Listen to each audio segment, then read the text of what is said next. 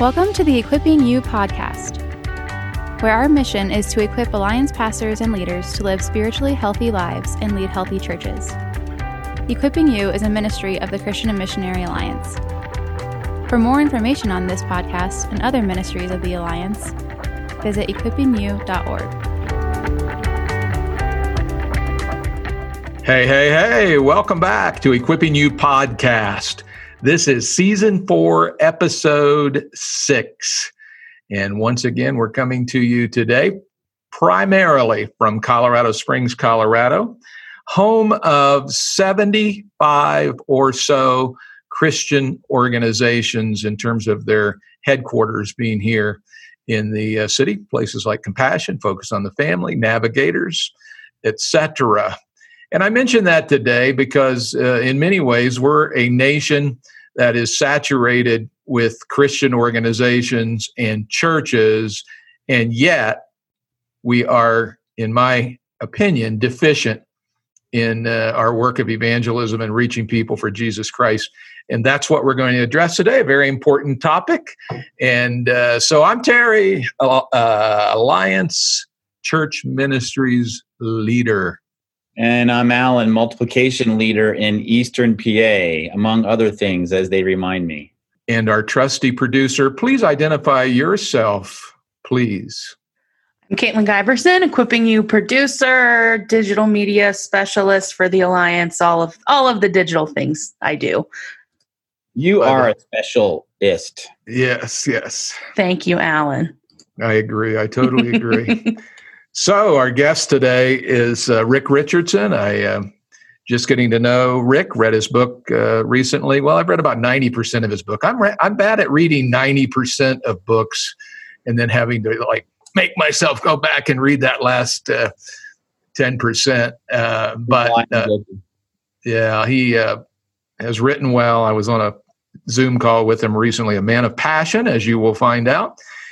Rick is a professor at Wheaton College, involved in the Billy Graham Center for Evangelism. He's been involved with InterVarsity and always keeps connected to the local church and what's happening in that arena as well. So really looking forward to letting you hear what Rick has to share today. Get your pencil and paper ready, and you're going to want to take some notes today as he speaks. So without further ado, grab yourself a cherry Dr. Pepper. Doesn't Dr. Pepper already have cherry in it? That just confuses me. It's got to be one of the 23 flavors. It has to be. But anyway, grab yourself a cherry Dr. Pepper. Sit back, relax. Here we go.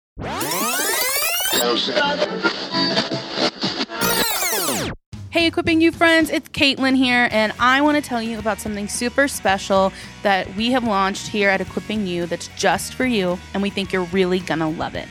If you're an avid Equipping You listener, an Equipping You live attender, or both, you need to join our Facebook group called Equipping You Community. We love that on the podcast and at Equipping You Live, we get to empower you in your ministries. But we believe that for you to really see the true transformation of your leadership that you want, applying what you learn in community is key. So pause this episode right now and head over to facebook.com/groups/Equipping You Community. Or you can go to equippingyou.com and scroll all the way to the bottom and click on Equipping You Community. We can't wait to see you there. So we're pleased to welcome Rick Richardson to Equipping You podcast today. Rick, thanks for taking the time to chat with us. We really appreciate it. Yeah, great to be with you today, Terry. So we like to let our listeners get to know our interviewees a little bit. So share a bit of your background, if you don't mind, Rick, how you came to faith in Christ and what kind of ministry assignments you've had over the years.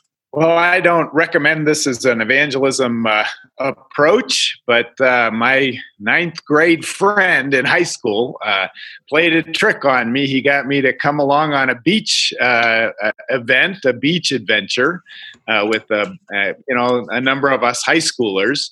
And, said it's going to be a lot of sun. We're going to have a lot of fun. There'll be girls. He gave me the whole pitch. And when I got out there, I found out that actually the price of going was that every night we got to listen to music and preachers sharing the gospel. And so about Tuesday or Wednesday of the week, I finally came to terms with that. and on Thursday night, Jay Kessler, formerly Youth for Christ, and then president of Taylor, preached the gospel. And I knew it would be costly with my parents because they were not people of faith at that time in their lives, and they kind of looked down on evangelicals. But I gave my life to Christ, and that next day, my group leader then fooled me into sharing my testimony. He said, "Hey, Rick, I heard something happened to you last night," and he made me share it with about 200 people that he'd gathered. And I was incoherent. I didn't know what had happened. I tried to do my best, but it did teach me right from the beginning that once you commit to Christ, you're a witness about what God has done in your life. And so that's how I kind of snuck into the kingdom, and then was discipled actually by InterVarsity Christian Fellowship when I started college. Actually, we went to Nyack and the Alliance Seminary for our planning camps and for teaching, and had a connection there at that time in college. And so that's kind of my story of coming to Christ. I spent a lot of years in campus ministry because I'd gotten discipled for Christ in campus ministry. I wanted to give that to other people. So I spent a lot of time ultimately becoming the national coordinator for evangelism with InterVarsity. And then went into church ministry and tried to bring that concern and vision for witness into the church. And then after doing that for some years, I became a professor and at Wheaton College, which is what I do now. And I think the themes of my journey with Christ, the big three themes have been evangelism, helping the church kind of engage in reaching the lost, then multi-ethnic ministry, have a huge heart for racial justice and reconciliation, and finally, actually, prayer and healing. And the theme in each of those is going into the tough places and seeing the light shatter the darkness. So that's kind of it in a nutshell. Yeah, we appreciate that. Yeah, so you went to the beach, and you're from the East. Did you go to Harvey Cedars? Yeah, I did. But the beach that actually the kind of the East, it was Youth for Christ that I was mainly connected to. And we went to Ocean City. That's where I came to Christ. But yeah, I have been to Harvey Cedars. Caitlin will appreciate that. She's our Jersey girl producer. I grew up 20 minutes from Ocean City. That's my beach. Woo! Oh, the Caitlin Giberson Beach. They should call it that. They should. Yes. Well, hey, Rick, we are, have you on here because of the book that you've written recently. And, as my co-host knows so well, you probably shouldn't write a book without a compelling call from the Lord to do so. So what was burning in your soul that caused you to write You Found Me? Yeah, I really agree with you. Unless there's something burning in your soul, you don't write a book just because you have a few ideas. You got to really have a passion and a call. And I would say this book, You Found Me, was the hardest book for me to write. I've written a few others, but this just took a lot out of me. But I was passionate about sticking with it and do research because I really have a sense of optimism about the hope for the next generation, for millennials, for Gen Z. I, in my personal life, have experienced a lot of spiritual interest in people that the research community calls nuns. Those people who, on surveys say, "What's your religious preference?" and they say none. And I want to reach people like I was reached. And we are always and constantly giving up on people. We start to say, "Oh, America has fallen over the cliff. It's secularizing. There's no chance anymore for the church. We just better circle the wagons and protect our kids." And I just think that's an attitude that leads to the kind of halt of the mission of God in our country. And so I have a lot of hope for the mission of the church and a lot of love for that. And I believe there's a lot more opportunity and receptivity than we think. But at the same time, I've been influenced by all the negative statistics. So I was surprised at what I found. So let's unpack that a little bit, Rick. Some have been predicting the downfall of the evangelical church in America, but you have a more hopeful perspective, as you were just beginning to talk about. So tell us about some of your research that has led you to some more optimistic conclusions. Yeah, I am a research geek. I do take seriously the findings we have. Some of my findings also, pointed in the same direction in terms of the rise of the nuns. How many people today are not expressing a religious preference, and basically the big issue in our society is people are losing trust in many of our institutions. And so there are not as many people as there used to be who want to identify with a particular religious institution. They might be spiritual, they might even pray to God, they might even actually love Christ, but they've lost their heart for institutional identifications. And so that's a big part of what's going on in our society. But that's not the same thing as to say people are losing spiritual interest and are no longer receptive to Jesus. And I found a lot of evidence that people are actually still very receptive. For instance, in our survey, we asked people, we surveyed 2,000 unchurched people from all across the country, every region of the country, every major city of the country, every major ethnic group. And in our surveys, here's a few findings that made me say, hey, we're overreading the negativity toward the church. So here was one finding, for instance. Unchurched people who say that the church is good for society, 42% told us, yeah, the church is good for society. Guess what percent said the church is harmful to society? Only 6%. Wow. So 42% good for society, 6% the church is harmful to society. Well, that's not what we would expect if we were making up the stats in our head. Here's another one that really surprised us. About 80% of the unchurched say, if my friend feels like their faith is important to them, I don't mind them talking about it with me. 80%, 4 out of 5, wow, said, hey, it's okay if my unchurched friends talk about their faith. If it's important to them, that's okay with me. And only 20%, 1 out of 5, said, yeah, I really don't appreciate that. Here was a real shocker for us. And yet this has been true over a long period of time. Unchurched people said an invitation from a friend or family member would be effective in getting me to visit a church. The percentage was 50%. 1 out of 2 unchurched people tell us, if a friend invites me to church, that would be effective in getting me there. So those are just 3. We had a lot of statistics that said, hey, people are much more open than we think, not to the institutional approach, but to the personal approach. Yeah, personal makes a difference for sure. And we hear the enthusiasm in your voice. Yet at the same time, I know that you would readily admit that when it comes to evangelism, the church is facing challenges and shortcomings.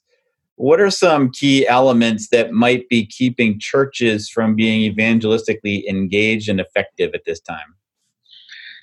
Yeah, one of the statistics that we discovered, one of the questions we asked, and we asked this of 1,000 churches across the country, and we found that 60% of the churches, these are Protestant churches in America, are plateaued or declining, and 30% are growing primarily through transfer growth.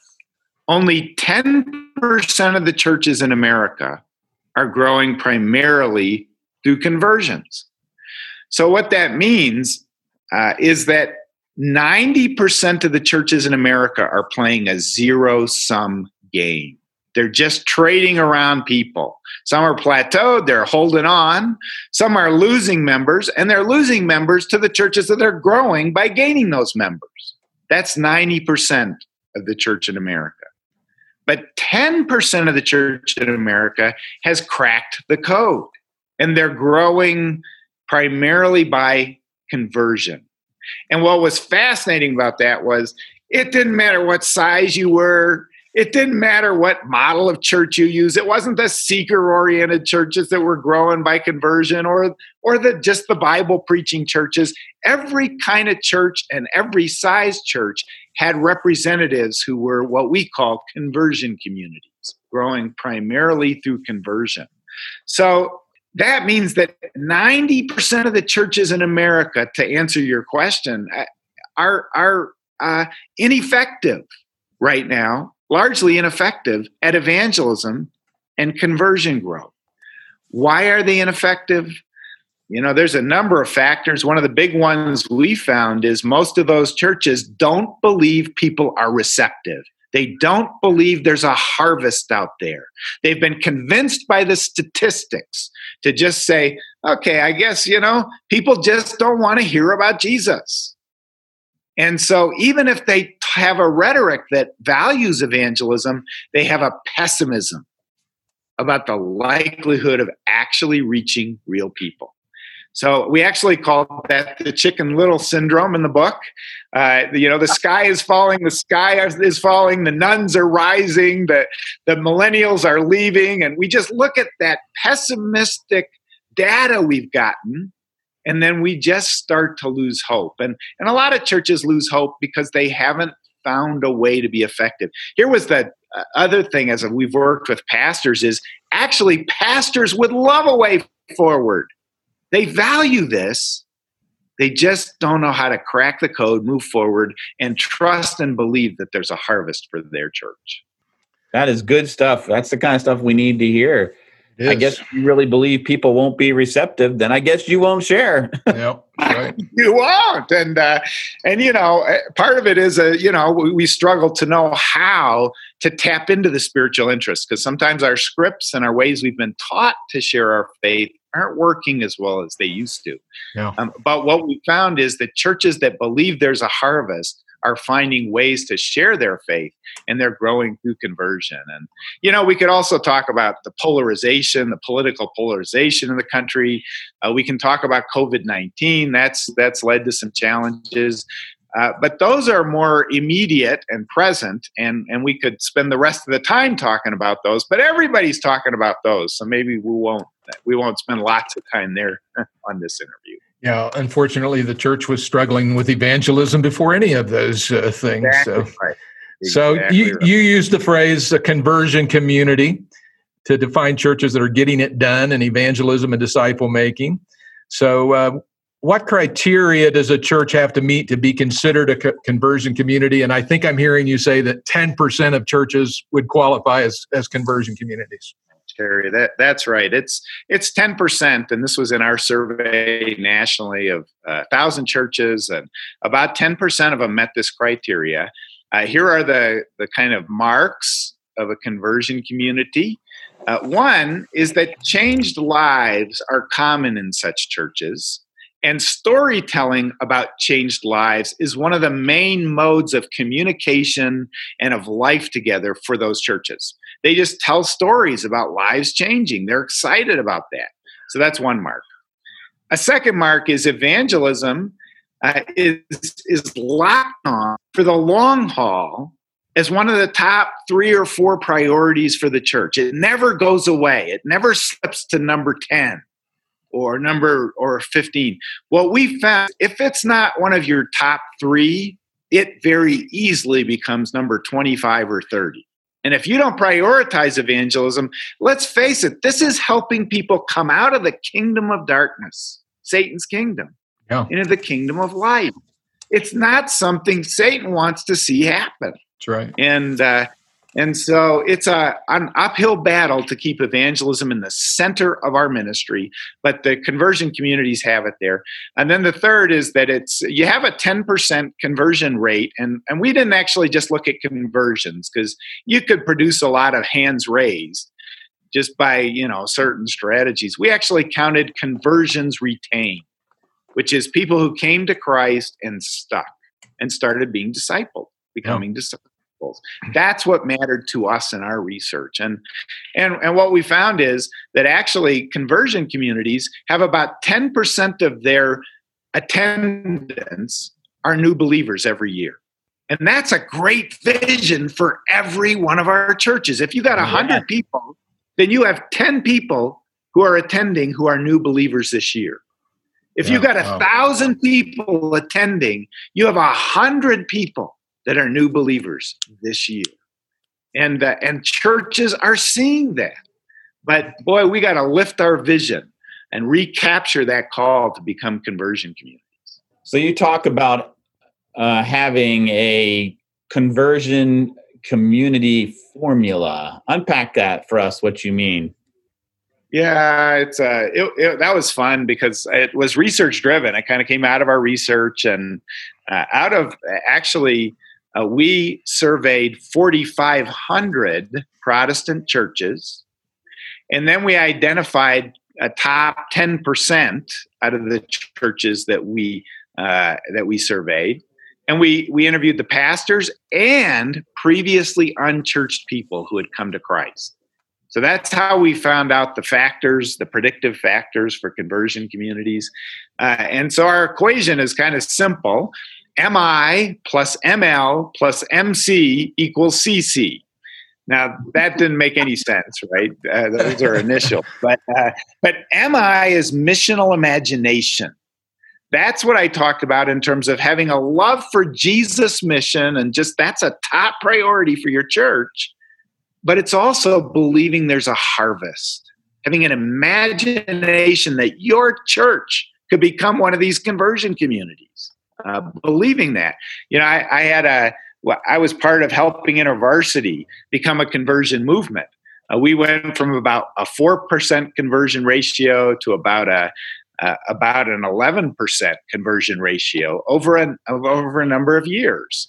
And we started with a self-image that said, hey, we suck at evangelism. And a lot of movements, churches feel that way. And we began to have missional imagination that no, God could make us a conversion movement. And God did. So MI is missional imagination. ML is missional leaders. The DNA of our churches is determined by the DNA of our leaders.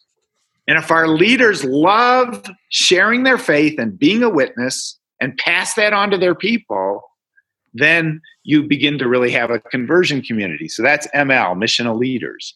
MC is missional congregation. What we found is there were congregations also had some characteristics. Here's one of the top. These congregations cared both about compassion and justice ministry, and they cared about evangelism. And it was when the two were brought together that you really saw people come to Christ. So that's MC, a missional congregation. And then CC, it all adds up to becoming a conversion community. And what was fun is that these characteristics came out of research. These are the characteristics that these were true of churches across the country, every denomination, including Christian and Missionary Alliance, and every other denomination. Every size church, a lot of our churches are 50, 100, 200, 250, a lot of the churches in our country. And we found a ton of them in our research that were conversion communities. So it doesn't matter the size or style or model that you use. You can have these things, missional imagination, missional leaders, and a missional congregation. You can have those characteristics as God leads you and empowers you, and you can become a conversion community. So Rick, a lot of great research went into this book, and it's a great book, by the way. I recommend that people read it. From your research, you determined that hospitality is the key trait for a church to possess if it's to become a conversion community. Can you define what you mean by hospitality and what this trait looks like practically in the local church? Yeah, this was another fun part. And again, I didn't know that this is what we'd find. But we surveyed 4,500 churches. We interviewed about 60 churches, the top 60, the pastors of them and previously unchurched people. And we found 10 predictive factors. And number one, just like you said, is hospitality. Number one. Now, what I mean by hospitality is our ability as a church to welcome people not like us into our community. So if you have a church, then you're discipling believers, but you're wanting to reach unbelievers. So you're actually wanting to welcome people in who are different than you are. They don't have your language. They don't have your worldview. They don't yet have a commitment to Jesus as you're all, as they're all in all. They're different than you are. And when you look at Scripture, remember Jesus, he kept saying, when you're with people who are like you and believe what you believe and you serve them and they serve you, what is that to you? Don't the Gentiles do the same thing? It's when we go above and beyond and create space for and hospitable intention toward people that are different than we are. And so that's what we found in churches. It wasn't that they were quote unquote seeker targeted churches or Bible preaching churches. It wasn't that characteristic. You could have hospitality in every one of those kinds of churches. And hospitality is marked by what do people experience when they come? What do they experience when they visit you online? Do you have a welcome mat out for unbelievers on your internet presence? That's the new front door for churches. Is there a welcome mat for people who don't believe yet? When they park, when they come into your gathering, do they feel like, oh, these people expected me to show up, even though I don't necessarily believe everything they do yet? Did they make allowance for me? In the sermon, did they address me and my situation?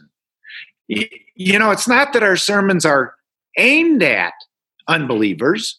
It's that our sermons practice hospitality toward unbelievers. Make space for them, address them, let them know, we wanted you here. We're so glad you're here. This is wonderful. And listen, here's a passage, and you might not be a believer in Jesus, but this is how it might apply to you. Yeah. All different things we do. We had one church where a woman came in with a crying child who had a disability, and again, small church. And the woman greeter said, oh, welcome, and paid a lot of attention to the child. The child quieted down. After a while of building trust, the woman said, hey, if you want to sit in the back row, you can still hear what's happening with your child. But I'd like to just play a game here in the back with your child, if that'd be okay. And she did. And the child was happy for the whole service. You can imagine this woman who didn't yet believe in Jesus. She felt Jesus, what Jesus was about, by the love this woman at a small church showed to her kid who was, had a disability. So hospitality was the top predictive factor, and that's some of what it looked like. Very helpful. Yeah, well, walk through some of those other factors for us. We'd love to hear those. Yeah, so to break them down a little bit in terms of the missional leader factors and the missional community factors. Here was one that I think pastors who are listening. I think a lot of pastors listen to the podcast, and yep. Here was the a major predictive factor for them. It says the leader blocks out time. The lead pastor blocks out time in the schedule to reach out intentionally every week outside church activities. That last phrase is a really critical part of the phrase. They don't just reach out, through their church activities, their funerals and their baptisms, and people who attend the service and premarital counseling through the church. They block out time, intentionality, outside church activities in their neighborhood, their health club, their kids' soccer teams, wherever it is. And what we call that in our cohorts, we help pastors do this, is we call it modeling outreach that your people can imitate. Your people can't imitate you preaching the gospel on a Sunday. Your people can't imitate you many of them, you leading a funeral or a baptism service. But if you tell a story about your neighbor or your health club situation or a coffee shop you were in, every one of them can imitate that. And that was one of the predictive factors. So I landed on that one. I won't talk so much about the others, and because we don't have that kind of time. But exactly. But at the same time, that's really especially applicable to pastors who are listening to the podcast. So very helpful, Rick.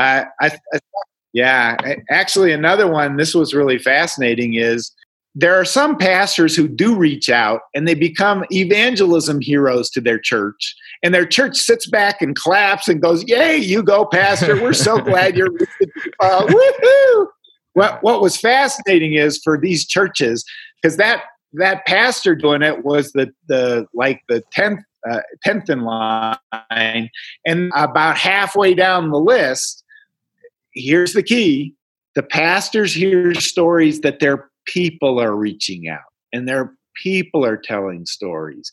What's even more important than the pastor modeling evangelism is that he's actually learned how to release his people or her people into evangelism. And that's the trick. There are a lot of pastors who reach out a lot and tell great stories, and everybody's really excited and puts them on a pedestal, but they start to say, "Oh, that's the professional's work." Yeah. And then when you ask them, they'll say, "Oh, my gift is discipleship, or I do small groups." You gotta break that dichotomizing. You gotta punch it in the face. There is no such thing as discipleship without witness. No such thing as discipleship without witness. Yeah. And there is no such thing as witness without discipleship. Those things are so interwoven. And when your people start to tell you, "Oh, that's not my gift," man, you got to, you don't shame them or anything, but you got to say, "Wow, how did we get to a definition of discipleship that didn't include witness?" Yeah. Wow. Yeah. Like, you can't see that in Jesus' life where he dichotomized. They were all wrapped up together. So anyway, those are two of them. I don't know if we have time for any more. we better move along, but I wish you'd get passionate about something, Rick. You're a little laid back. I know. I know it. So you guys are, the Billy Graham Center is working with churches to see their evangelistic engagement and effectiveness increase. You're starting to do that. So tell us how you're doing that and some of the outcomes that you're seeing. Yeah, so that's been super fun. 7-8 years ago, I guess, we started bringing lead pastors into cohorts. And it'll be 6 to 10 pastors who come together. And we actually make a 2-year journey together. And the reason it's 2 years is because we're not just after, you could help.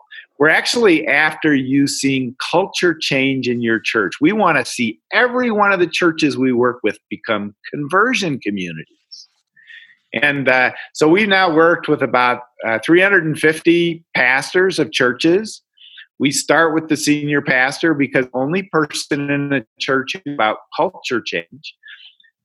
But we also have that pastor bring along another leader, because the pastor can't do it all. And so we have those two people walk through the cohort for 2 years. Culture change takes 4 to 5 years. You can't do it in a shorter time. But in 2 years, we get you to the tipping point. And so it's been so fun. I think of Constance Evangelical Free Church in in Minnesota, and we've actually had some Christian and Missionary Alliance churches involved in some of our cohorts. And Constance was a church that has about 1,500 members. So that's a larger church, and but they felt like they didn't do very well at evangelism. It was like what we had to face. We suck at evangelism in InterVarsity. And but Constance, about 4 years ago, before they started the cohort, they saw about 30 or 40 people come to Christ. So that's nowhere near the 10%. This last year, and you got to listen to this, this has really been powerful to watch. This church has seen nearly 300 people come to Christ. And that's about a 20% conversion rate. That's fantastic. Can you imagine going from 30 to 300 over a 4-year period? So it's been so fun to watch churches change. Well, Rick, you're doing a great service for the church through your research and work in the whole area of evangelism. And just want to say how much we appreciate that and look forward to ways that the Alliance can continue to partner with you in this effort. And thanks for taking time out today to join us on the podcast. You've given our pastors and leaders a lot to chew on and think about and act on. So thanks a lot. We appreciate it. Yeah, love it. I love your leadership too. So just so appreciate being with you. Thank you. All right. We'll see you again soon, my brother. Well, Alan and Caitlin, I love the passion of Rick Richardson and the research he's done and the things that have flow out of that research that are helpful to local church leaders as they seek to be more evangelistically fruitful. What really connected with your heart, Alan, in this session?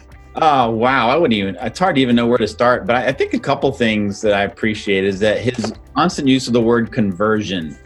I think in today's world, people tend to be resistant to using that word, but people are converting from living their own life to following Christ. And I like that he's not hesitant to call us to that. I like that he was so straightforward about, as he said, punching in the face. The idea that whoa, witness.